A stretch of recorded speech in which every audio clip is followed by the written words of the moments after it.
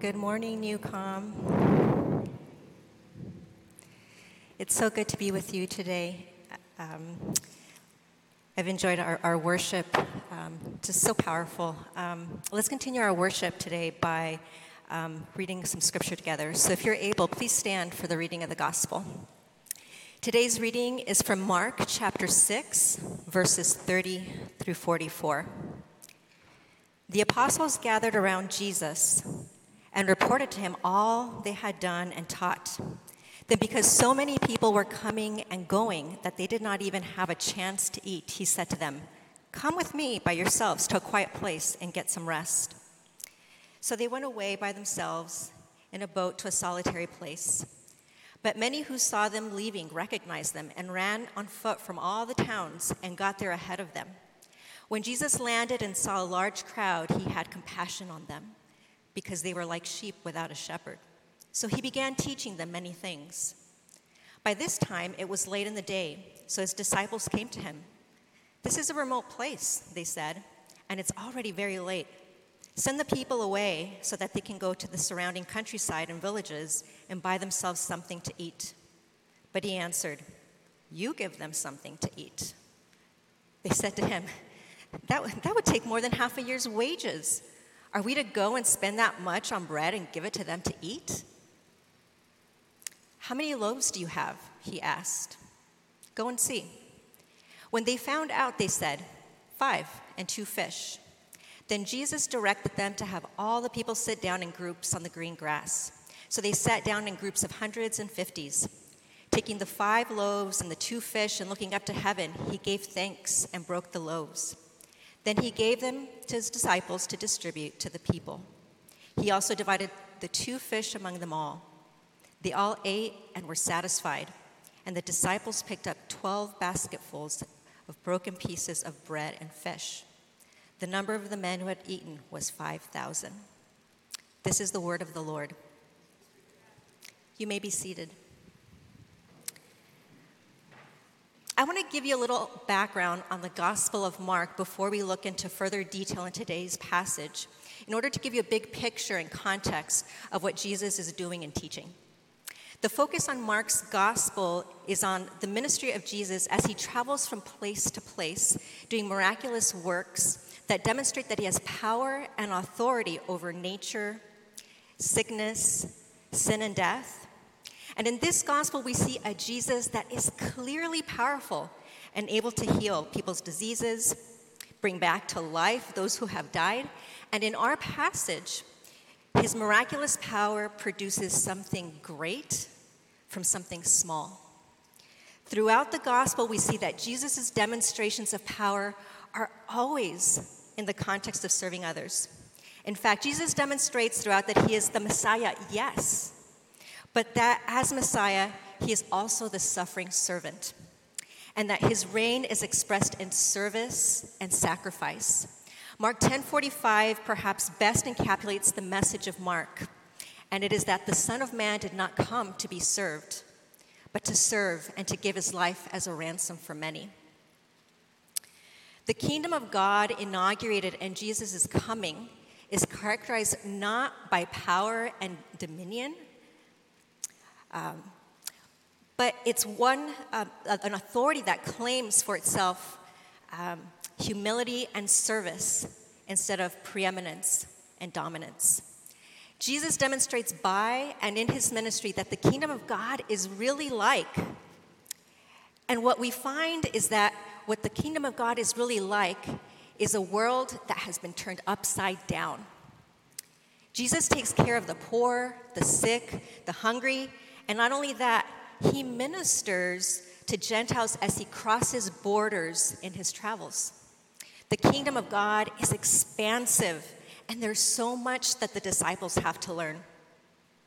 So, now we're back to our passage. Jesus' ministry is in full swing, and the chapter begins a section in which Jesus is going to start revealing himself to the disciples in order to form them to be able to do ministry.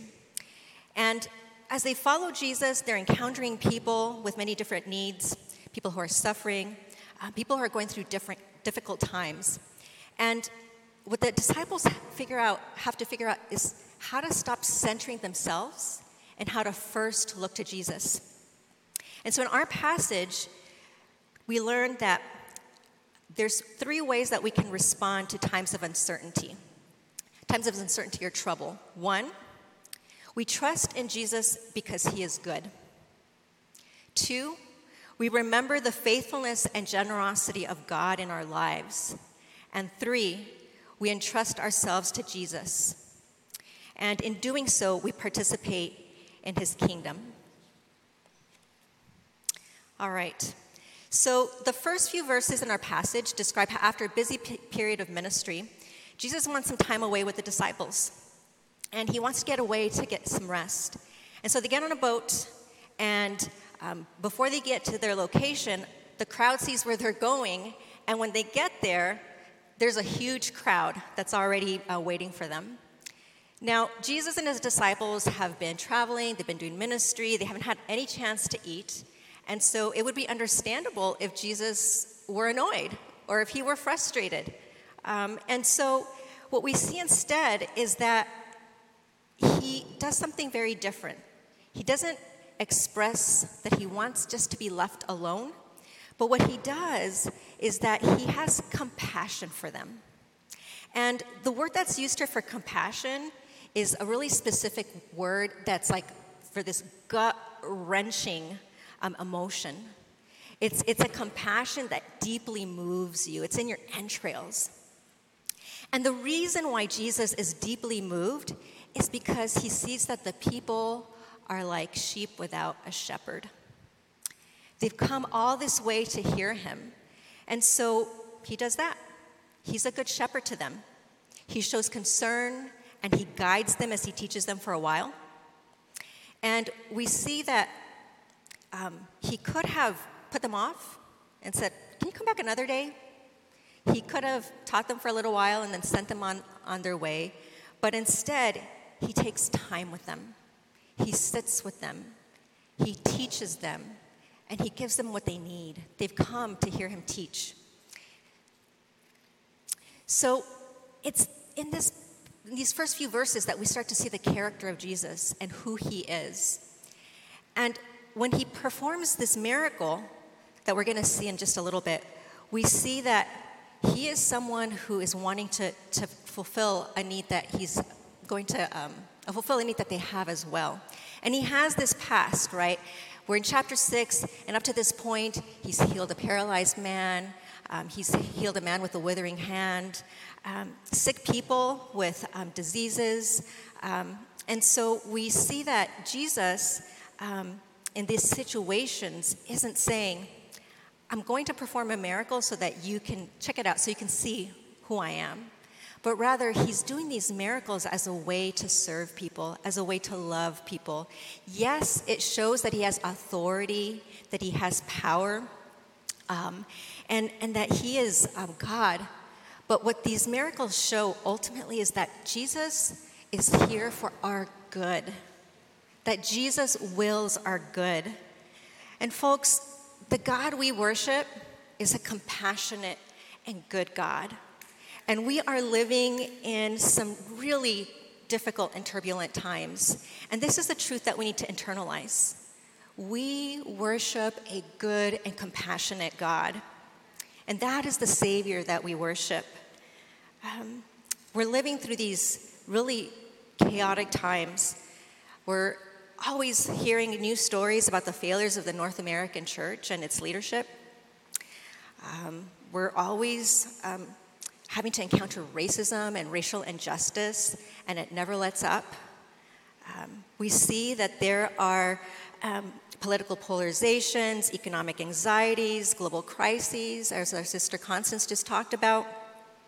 And we're seeing all of this in the midst of a pandemic. And so when we find ourselves troubled, when we find ourselves with this anxiety, we can be sure that it's that same Jesus that performed those miracles because he felt compassion for them, because he saw them, because he saw their need. We can see that this same God is going to work in our lives. He is trustworthy, my friends. He is a good shepherd who looks after us, and he will not let you down. He will not disappoint. We can trust Jesus because he is good. We can trust Jesus because he is good. And that's exactly why the crowd in this passage is so attracted to Jesus, to the point of following him all over the place. And in fact, the word that's used there for him being followed around is that they are committed following him around. I mean, they are stuck to him like glue for 3 days. And that's because there's something different about him. He teaches with wisdom and authority, and he demonstrates true concern for people. And not only is Jesus responsive to their spiritual needs, but he is also responsive to their physical needs. And we'll see that in the next few verses as well. So Jesus has been teaching for a while, and now it's time for the evening meal. And the disciples told Jesus, look, it's getting late. We're in a desolate area, so why don't you let the people go so that they can go get something to eat? And Jesus decides to use this as a discipleship opportunity, and he catches them off guard when he says, you give them something to eat. And so instead of admitting that they don't really know what to do, why don't you give us a hand with this, Jesus? The disciples instead make up an excuse. We don't have that kind of money. That's their response. It's an excuse. And does that sound familiar? It does to me. God is asking you to do something, and instead of admitting, I don't really know how to do this, God, I need you to help me. It's really easy to come up with excuses instead. You know, this is not really a good idea. And I can tell you all the reasons why, God. And so here, Jesus asked them a question that I think he ultimately asks all of us. How many loaves do you have? And Jesus uses the resources available to them. They're small and inadequate. There's a lot of people. But he does something with these few resources to show them that they can trust him to provide. And the disciples collected 5 loaves and 2 fishes, and Jesus feeds a crowd of 5,000. And there are also 12 baskets full of leftovers. And so we see that God's provision, God's faithfulness and generosity are revealed in this miracle. And it's an example of what the reign of God is all about. Jesus, the Messiah, is able to do great things from small things. God turns our world upside down, and he surprises and challenges our expectations. The miracles of Jesus reveal the true nature of the kingdom. I love how historian and theologian Justo Gonzalez describes a miracle. He says, quote, "A miracle is not an interruption of an order, but rather the eruption of the true order, the order of the Creator God. A miracle is an announcement that the new order is at hand, that ultimately power belongs to the God of creation, of true order, freedom, and justice." The miracles of Jesus in the gospel are not just a validation of his mission and his teaching, they embody and are part of the good news. End quote. And so we see that the miracles of Jesus are not interruptions of the laws of nature. That's how we might think about them. But rather, the miracles of Jesus are an eruption of the new creation. It's the new creation, the kingdom of God, piercing through our world. That's what those miracles tell us. And so what we see here is that we get a glimpse of God's shalom, a new order in which God reigns and in which there is no sickness or sin or death, a new creation that's characterized by well-being and peace, where everyone can flourish just the way that God intended. So we see in this passage that Jesus now provides for the physical needs of a hungry crowd. And the problem is that the disciples miss their opportunity to confess their inability and ask Jesus for help. And yet, the disciples had witnessed a lot of miracles up to this point, and by itself, it's a missed opportunity, and it's lamentable. But the thing is, is that it happens again. And we're not going to read this passage today, but if you go forward 2 chapters, Jesus and the disciples get on a boat, and they cross over to the east side of the Sea of Galilee to Decapolis, and that's a Gentile area. And Jesus is expanding his ministry, and he's doing the unexpected and crossing not only geographical but religious boundaries as well. And there, Jesus feeds 4,000 people. And now the 2 accounts are really similar. They're in a remote area in the wilderness. Jesus feeds a lot of people with very few amount of bread. But in this chapter, Jesus has compassion for the people because they're hungry. They're not wanting his teaching, they're just hungry, right? And they've been with him for a few days, like I said, and they've run out of food. And Jesus expresses his concern for them. If we don't feed them, they're going to pass out on their way home. And, you know, the disciples, they respond again with uncertainty. Where are we going to find food out here? There's nowhere to get food over here. And so we see that Jesus asked them again, how many loaves do you have? And this time they have 7 and a few fish. And like before, Jesus multiplies and provides for everyone with leftovers to spare. But unfortunately, the disciples here, they don't remember. They don't remember what happened in the recent past with the feeding of the 5,000. And not only that, but friends, they know the story of the Exodus, where there are people walking in the wilderness with nothing to eat. And God provides people with manna. And so the disciples find themselves in really similar circumstances as the people of their people and their history. And so you can say that maybe they're suffering from a case of spiritual amnesia.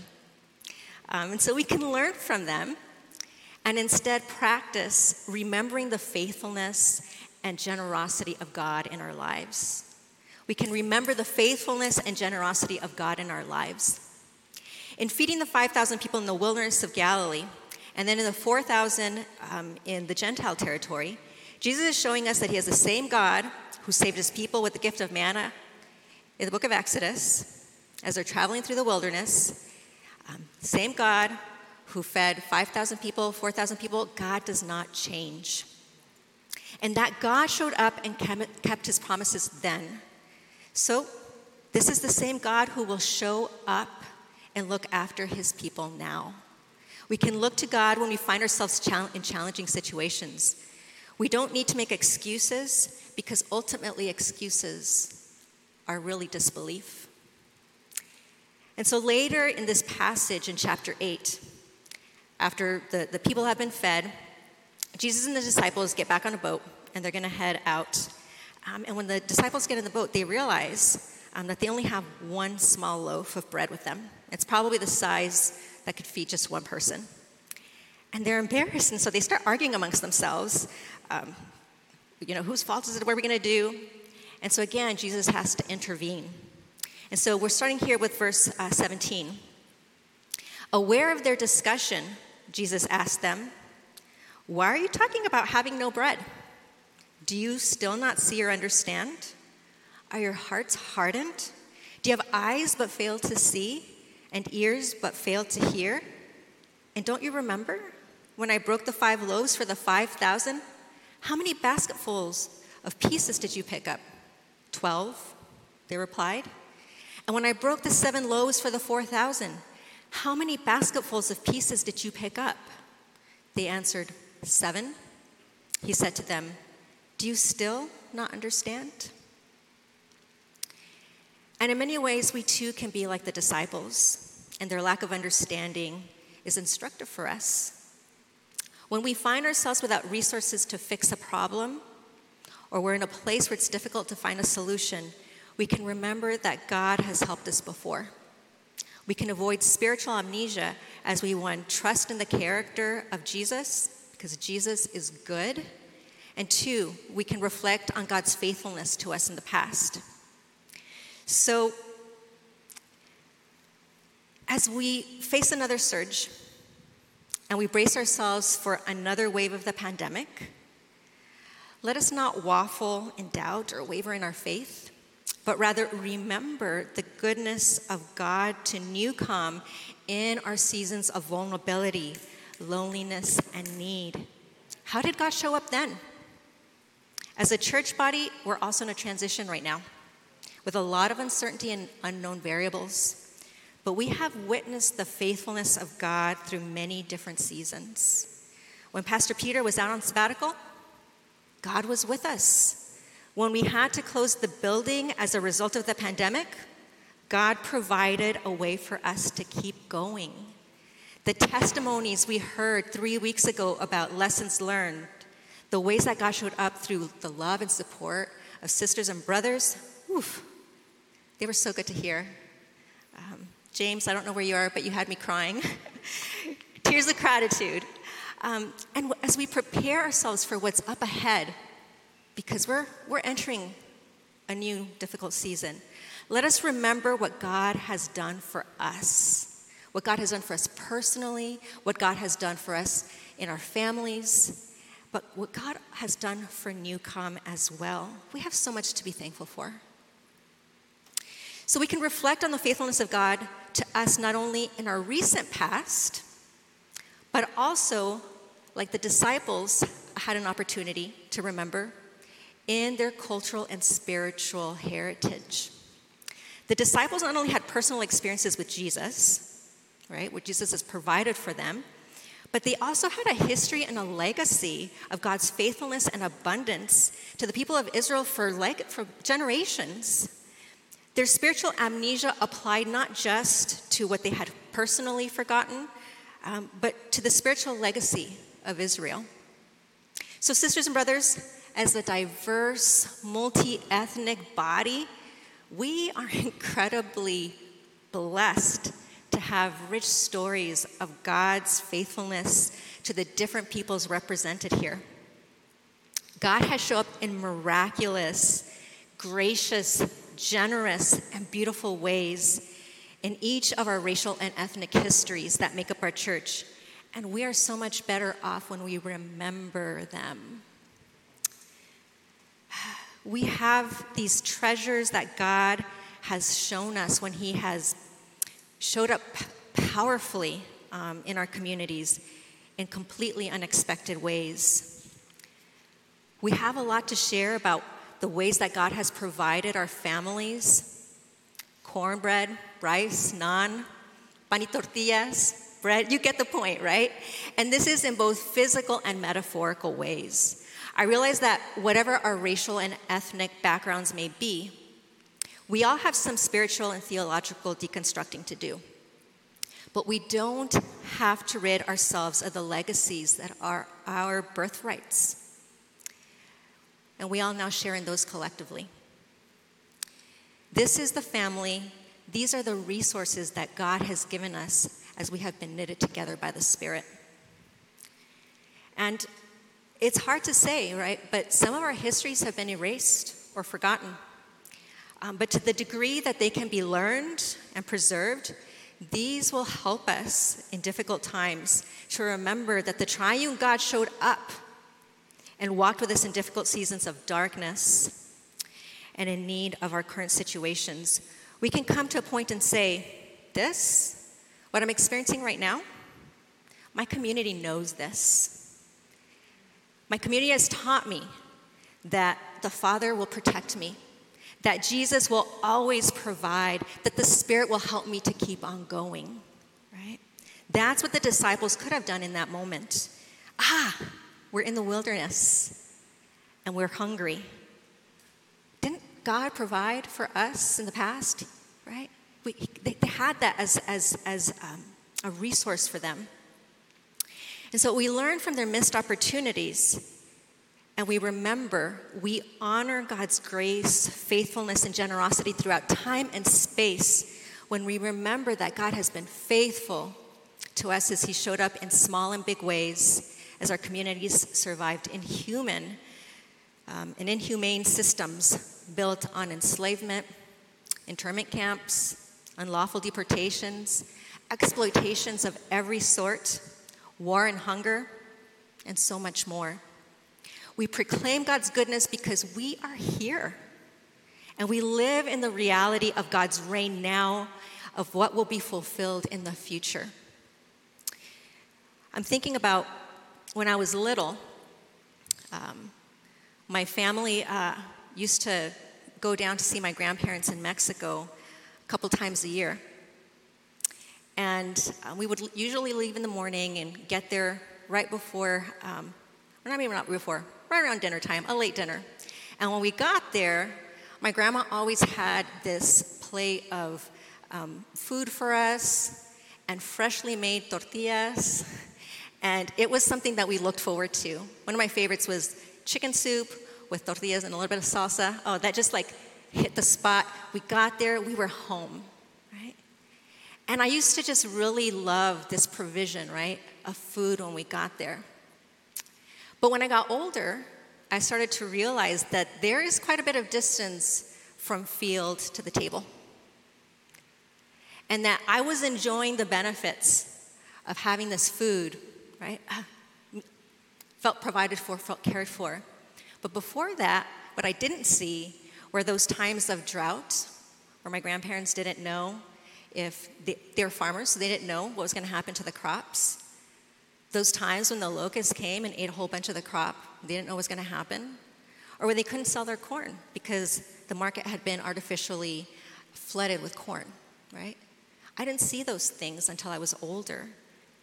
And as I got older and I started to hear about some of these things, eating, right, those tortillas with corn and flour, handmade, so good, I started to realize that there's a lot of backstory to this provision. And what I saw with them, with my grandparents, is that they were trusting in God. Because in those situations, there's nothing that you can do. You just have to trust that God is going to be the one who's going to provide. And in that, I saw this stability, this steadfastness. God is going to provide. We're not seeing any rain right now, but it'll come. We're not sure, right, how much crop we're going to get this year, but we'll be okay. We're not able to sell our corn right now because of the way things are in the market, but we can do something with it, right? Those small and constant, steady steps of just living in faith were so helpful to me, right? So helpful to me. So I want to ask you, how has God worked in your family or your culture's history, in your own life, in our collective life together at Newcom? What has God done that we can remember and celebrate together? As we reflect on God's help in our times of need, God's making a way out of no way. God is making the impossible possible. In today's passage, we recognize that we have something to learn not only from Jesus, that we can trust him because he is a good shepherd, and not only from the disciples, that we should remember the faithfulness and the generosity of God in our lives and in the past. But we can also learn something from the crowd as well. The crowd is hungry, and from what they can tell, there's not a place where they can go buy their food. So when they get asked for the loaves, the interesting thing is they hand them over. They give them over. And they trust Jesus because he doesn't disappoint. The people give their bread and everyone benefits. Jesus asks, how many loaves do you have? And he can take our small loaves, our dire situations, and produce beyond what we can imagine. So how many loaves do we have, Newcom? What loaves of finances, time and energy, gifts and talents, emotions and passions do we have here? As we find ourselves in this season of wilderness, are we willing to give them over to Jesus to see what he'll do with them? Can we hand those over, not with a little bit of fear and trepidation, but with eager anticipation about what God is going to do with those? And we see that when the crowd responds to Jesus' question, How many loaves do you have? This is really an invitation, right? They're sharing their food, and not only does everyone eat until they are full, but Jesus provides in abundance. The way of the kingdom of God is not a zero-sum game where there are some people who are winners at the expense of those who are losers, right? Or who lose out. When we share our loaves, everyone gets fed. There is enough and more for everyone. Now, obviously, not everyone has something to give all the time, right? There were only 5 loaves. But there's a willingness to share and to give up for the possibility of something that's better. So I ask you again, you come, how many loaves do we have? We've seen Jesus feed and sustain us in the past. What are our loaves? What are the gifts and passions that God has given you to share with us, with the whole body? If you're not sure whether you really have anything to give, just remember that God is able to produce something great with a little something. And God is able to use our contributions, whatever they might be, and to do something significant. Abundance can come from our offerings, however small they are. So as we close, we are reminded by Scripture that the shepherd who has over and over again shown up is worthy of our trust. And he is asking you, he is asking me, he is asking us to consider, how many loaves do we have? And as we enter another school year, another season of uncertainty and perhaps confusion, Jesus' invitation to give him our loaves is an opportunity for us to see the eruption of the reign of God in our lives that we can't even imagine, but that we can wait for with hopeful expectation. We can look to Jesus, the author and perfecter of our faith. He is faithful. He will provide. He will walk with us. And in the process, may we grow in our trust of him and in our gratitude for all that he's done for us. Let us pray. Lord Jesus, we know you are our good shepherd. We know that you take care of us, both when we lie in green pastures and when you walk with us through the dark hours. We are so grateful that we can trust you in all things and rest in the fact that you will our good, no matter how much we may be tempted to believe otherwise. Help us, open our eyes, and may your Spirit stir in us a hopeful expectation to see those eruptions of your reign in the midst of all that we live and experience. Help us to grow in our trust of you as we gladly and with wide-eyed expectation give over our few loaves and fishes for your glory and our neighbor's good.